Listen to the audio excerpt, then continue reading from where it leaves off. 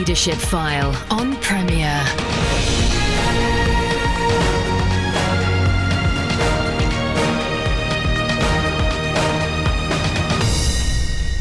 Welcome to the show which helps you lead where God has placed you. I'm Andy Peck.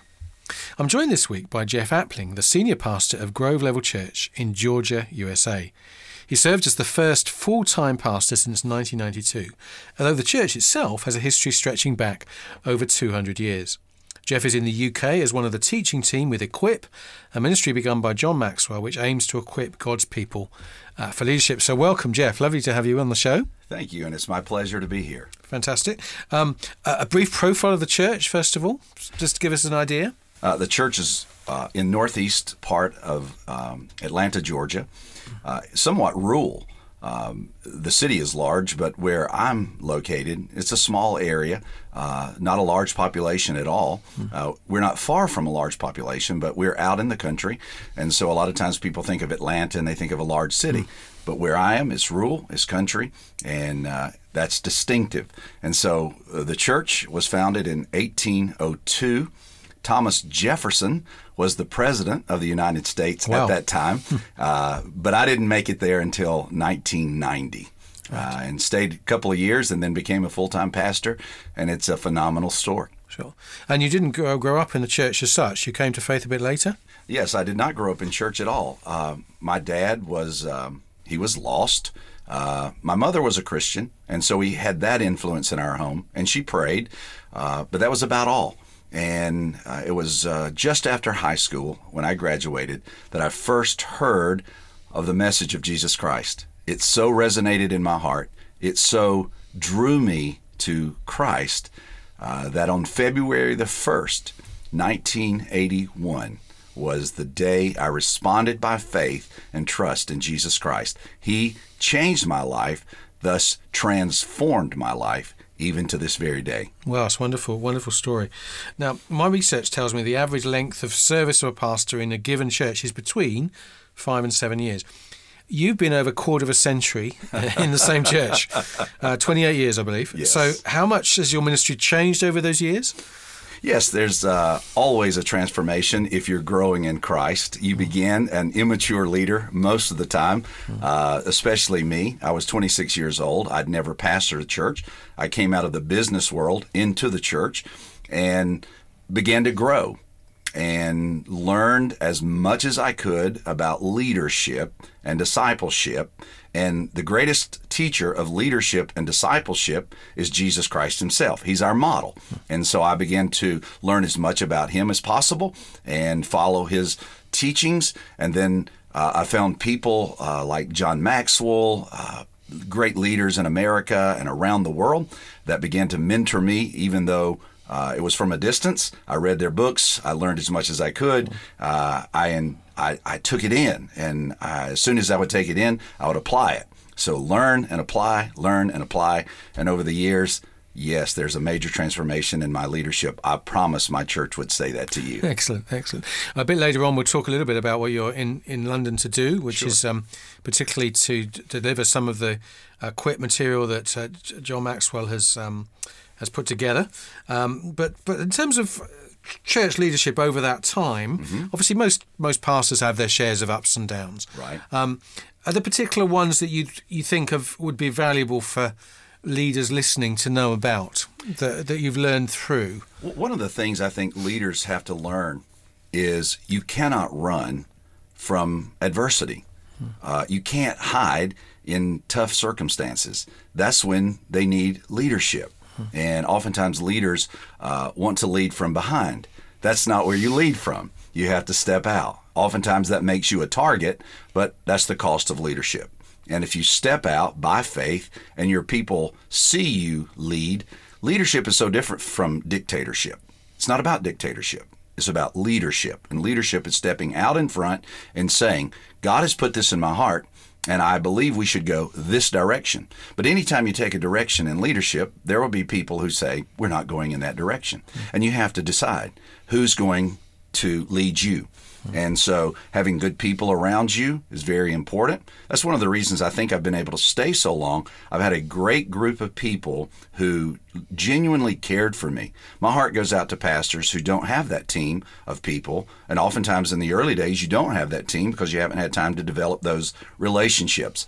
But over the time, if you will develop relationships, really build in your time with people, eventually they'll see that he is a leader.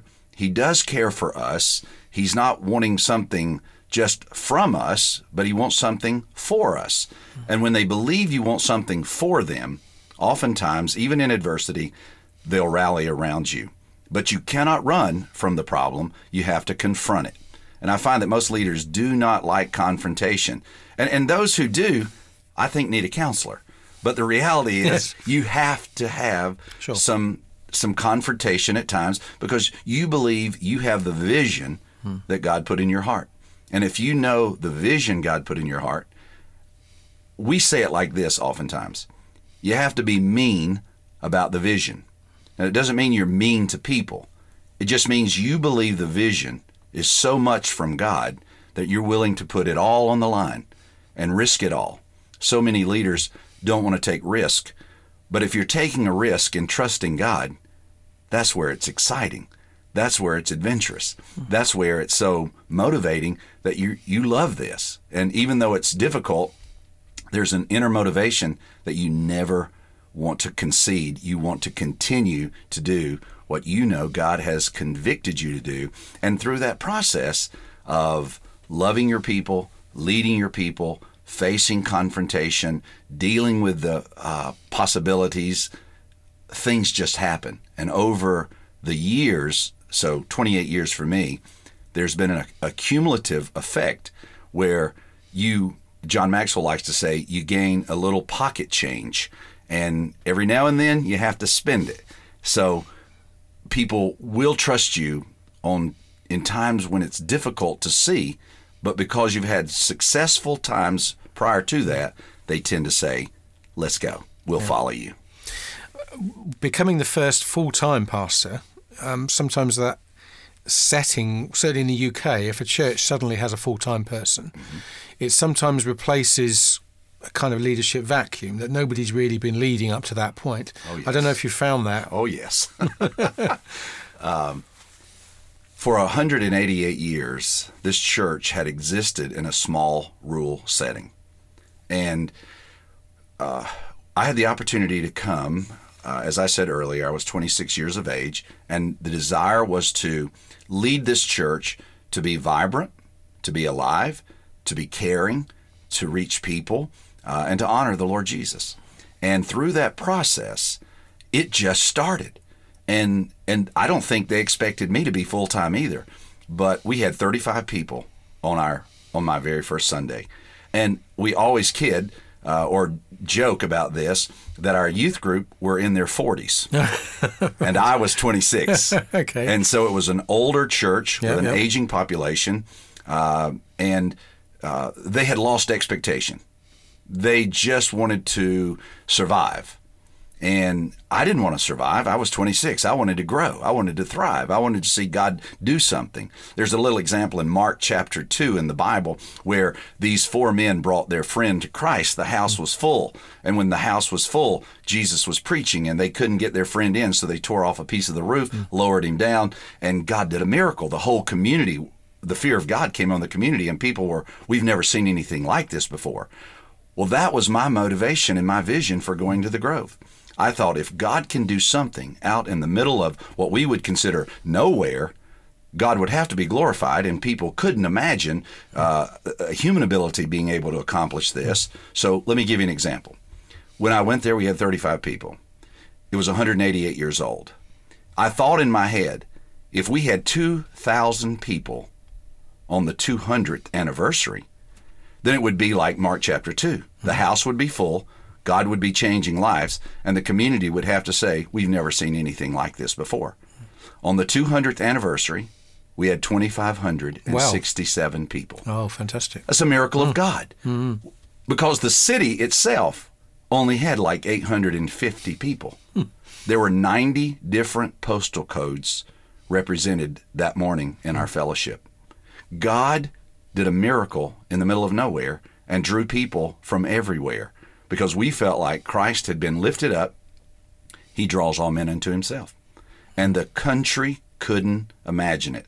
And that's how I got involved with John Maxwell, because I had sent him a letter of thank you because he had mentored me without knowing me. And then afterwards he called me and said, "Hey, I'd like to get to know you." That's a wonderful story. Yeah. That's fabulous stuff. Thank you. So, I mean, you mentioned already the John Maxwell books. So that was one of your contributing factors to you. And are there other tools that have found helpful? Well, the first book I read was John's book called Developing the Leader Within. Yes. And then I read the book Developing the Leaders Around You. Right. And then I read the book Today Matters. And Yes. so I've been a good John Maxwell student. That's impressive. And I've read so many of his books, Intentional Living and Failing Forward, which I've had to do so many times over these 26, 28 years, because you do fail, but you have to get up. The Bible said a righteous man falls 7 times, but he rises up again. And if a pastor doesn't have the determination to keep getting up, then eventually he'll fall away. But you just have to decide, I'm going to get up, but I'm going to learn from what caused me to fall, and then I'll rise again. And so there have been many, many books that have contributed. Bill Hybels, Courageous Leadership. Yep. I was in Jackson Hole, Wyoming. It was a defining moment in my life because the church had grown.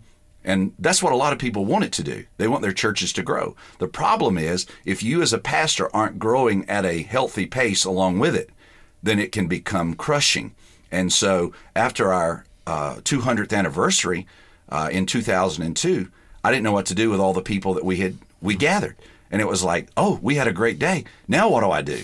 And so I took a sabbatical, and Bill Hybels in Courageous Leadership really challenged me to go back and rethink what we had done. And I would just say this. One of the ways that we have grown over the years is one of the questions you asked earlier was, how had things progressed? We began as a very event-driven church. We had wonderful music. We had lots of great activities. We attracted many, many young people. But after a while, what you have is a crowd. But a crowd can't sustain itself. You have to build a congregation of disciples and people who are deepening their walk with God. And through that process, we moved from an event-based church to a process-based church, which means we use events, but the process became more important than just the events. Well, you're listening to Leadership File with me, Andy Peck. I'm joined this week by Jeff Appling. Jeff is the senior pastor of Grove Level Church in Georgia, USA. We'll be back just after this. Well, welcome back to the Leadership File with me, Andy Peck. I'm joined this week by Jeff Appling, the senior pastor of Grove Level Church in Georgia, USA, just outside the city of Atlanta, or at least in the environment around that area. He served as a first full-time pastor since 1992, although the church had a history stretching back 200 years. And he's in the UK as part of the John Maxwell-based Equip, a ministry which is training up Christian leaders. So before the break, we talked a little bit about the rapid growth that the church has seen. Obviously, the immediate question you must face is, well, why? I mean, you're 35 to 2,500. What would be the key things? You talked about lifting Jesus high, which is wonderful. Yes. There's more to it to that. I mean, there's lots of things going on that have been good that have contributed to that kind of growth. Yes. Well, one of the things that I recognized first about Christ was he loved people differently than people loved people. His love was different. And so trying to imitate his love for people, loving people unconditionally, not always trying to correct people, but trying to connect with people. That was a defining distinction, because oftentimes churches want to correct people. But there's no reason to correct them until they have a relationship with the Lord Jesus. And so I say that in humility. We preach the gospel, and the gospel does the changing. We don't want a man-made change. We want a God-made change. And so we love people unconditionally. And that meant all people. And when we mean all people, we mean all people. And so it doesn't matter what race they were. It doesn't matter where they came from, what their socioeconomic background was. When they walked into our church, we had a core value. All people matter to God. And if all people matter to God, they matter to us. We also felt like God had called us to be a hospital in the sense of hurting people needed help. And so we've learned from years of experience, hurt people hurt people. And so rather than hurt people, we prayed to do no harm to hurt people. And it became an amazing event because and a process because we saw so many hurt people begin to show up at our church, which it's like an intensive care room. And you have to be sensitive to the needs of people. But when a hurt person receives healing, they run out and tell everybody. Yeah. Now, I've been there for 28 years, and we have never had a Sunday in 28 years that we didn't have first-time guests. Wow. And it has never been from advertising on a billboard or television ads or even radio spots. It truly has been from word of mouth. Yep. Hurt people being helped. Go tell everybody. And that's the best advertisement Absolutely. You can get. Change lives. Yeah, and obviously the one that Jesus modeled in the Gospels. John chapter 4 with the Samaritan woman. Yeah. He valued her.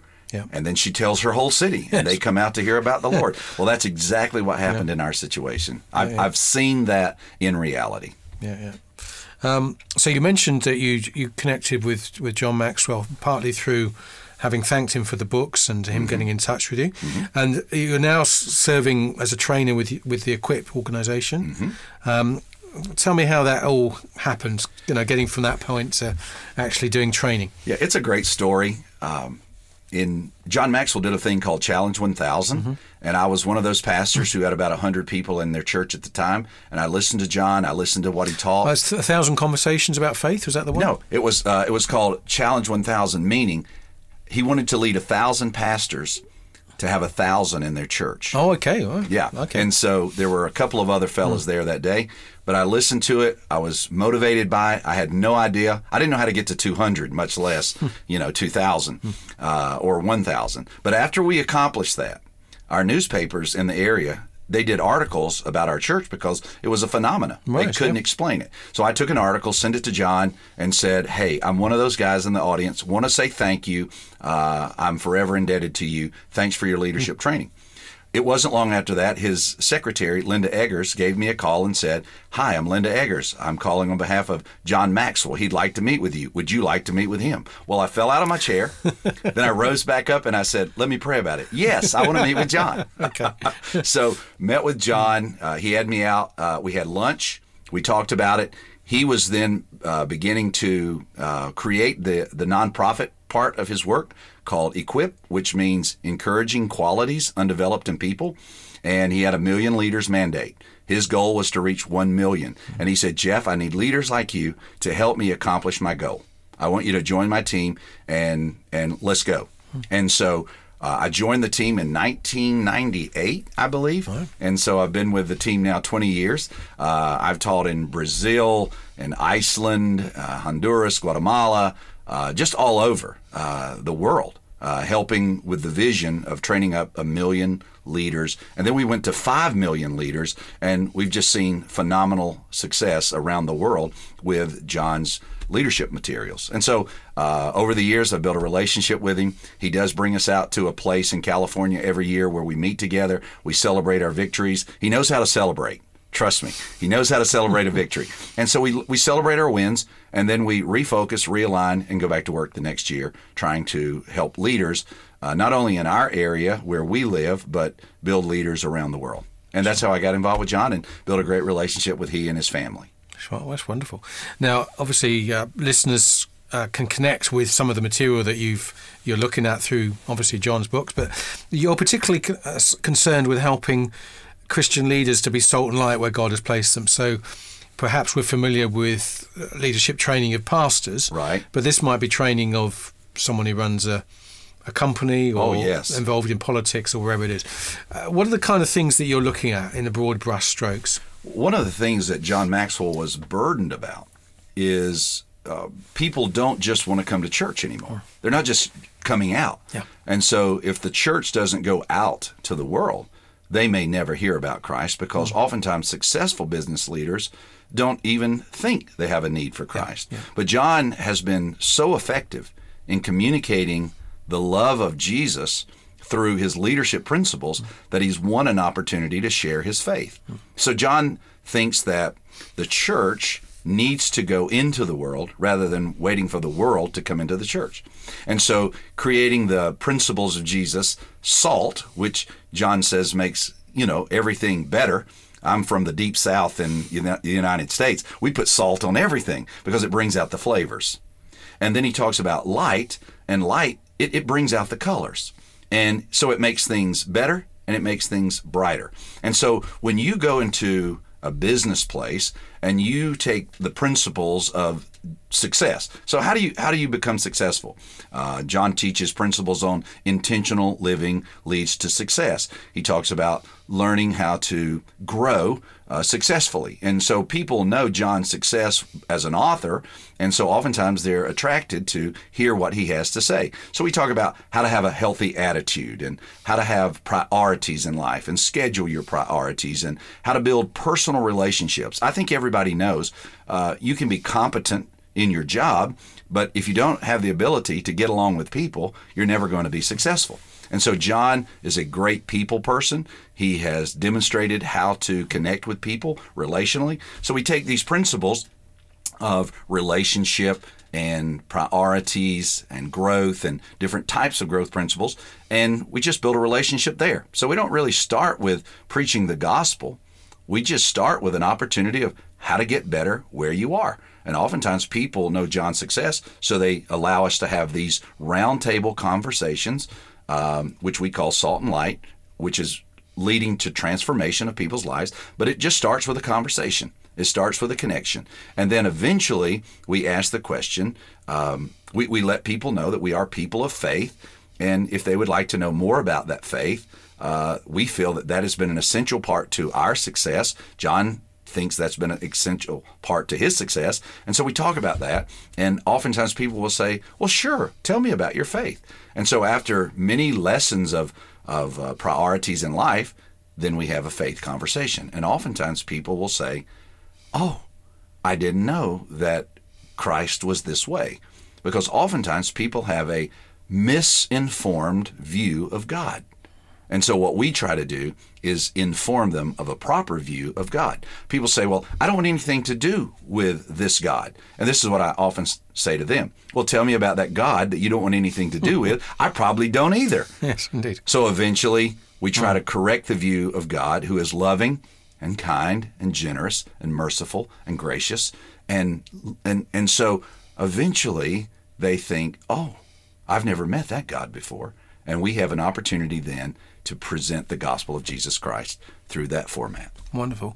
And I understand that John has seen more come to faith through his business leadership training than he ever did as pastor. And he was very effective as a pastor, wasn't he? It's fascinating. He was a marvelous pastor. And we often learned many things from him as a pastor, and even his staff that continued to grow even after John left. They were huge contributions to us as pastors throughout the country and the world. But John has had so much more success in building relationships with influential people around the world and offering them an opportunity to say, hey, I'm a man of faith. If you'd like to know more about my faith, maybe at the cocktail hour, come by and sit at my table. And he said, and he's told us time after time after time, and I've met many of these people myself, that have come to faith in Jesus Christ during a cocktail hour with John Maxwell. It's amazing. It's wonderful. Well, Jeff, sadly time's defeated us, but thank you for being in the UK to serve Brits. I mean, it'd be other nations there, I'm sure. Well, I'm humbled and honored to be here. The one thing that I've noticed so far are the Brits are most hospitable to Southern Americans, and I want to say thank you. And I appreciate you, and thank you so much for having me on your program. Wonderful. Well, you've been listening to The Leadership File with me, Andy Peck. Joined this week by Jeff Appling who's, as I say, on the teaching team with Equip, a ministry begun by John Maxwell, which has been part of our conversation. So thanks, Jeff. Thank you. And thank you for listening. Do tune in to Premier again next Sunday at 3:30, and you can listen to archive versions of a Leadership File by going to the Leadership File section of the Premier website, and you can also go to iTunes and download it to your listening device there. Thanks for tuning in. God bless. You've been listening to The Leadership File on Premier. Andy Peck serves as a tutor at CWR, a Christian charity whose courses and publications aim to apply God's Word to everyday life. Contact him via email apeck@cwr.org.uk.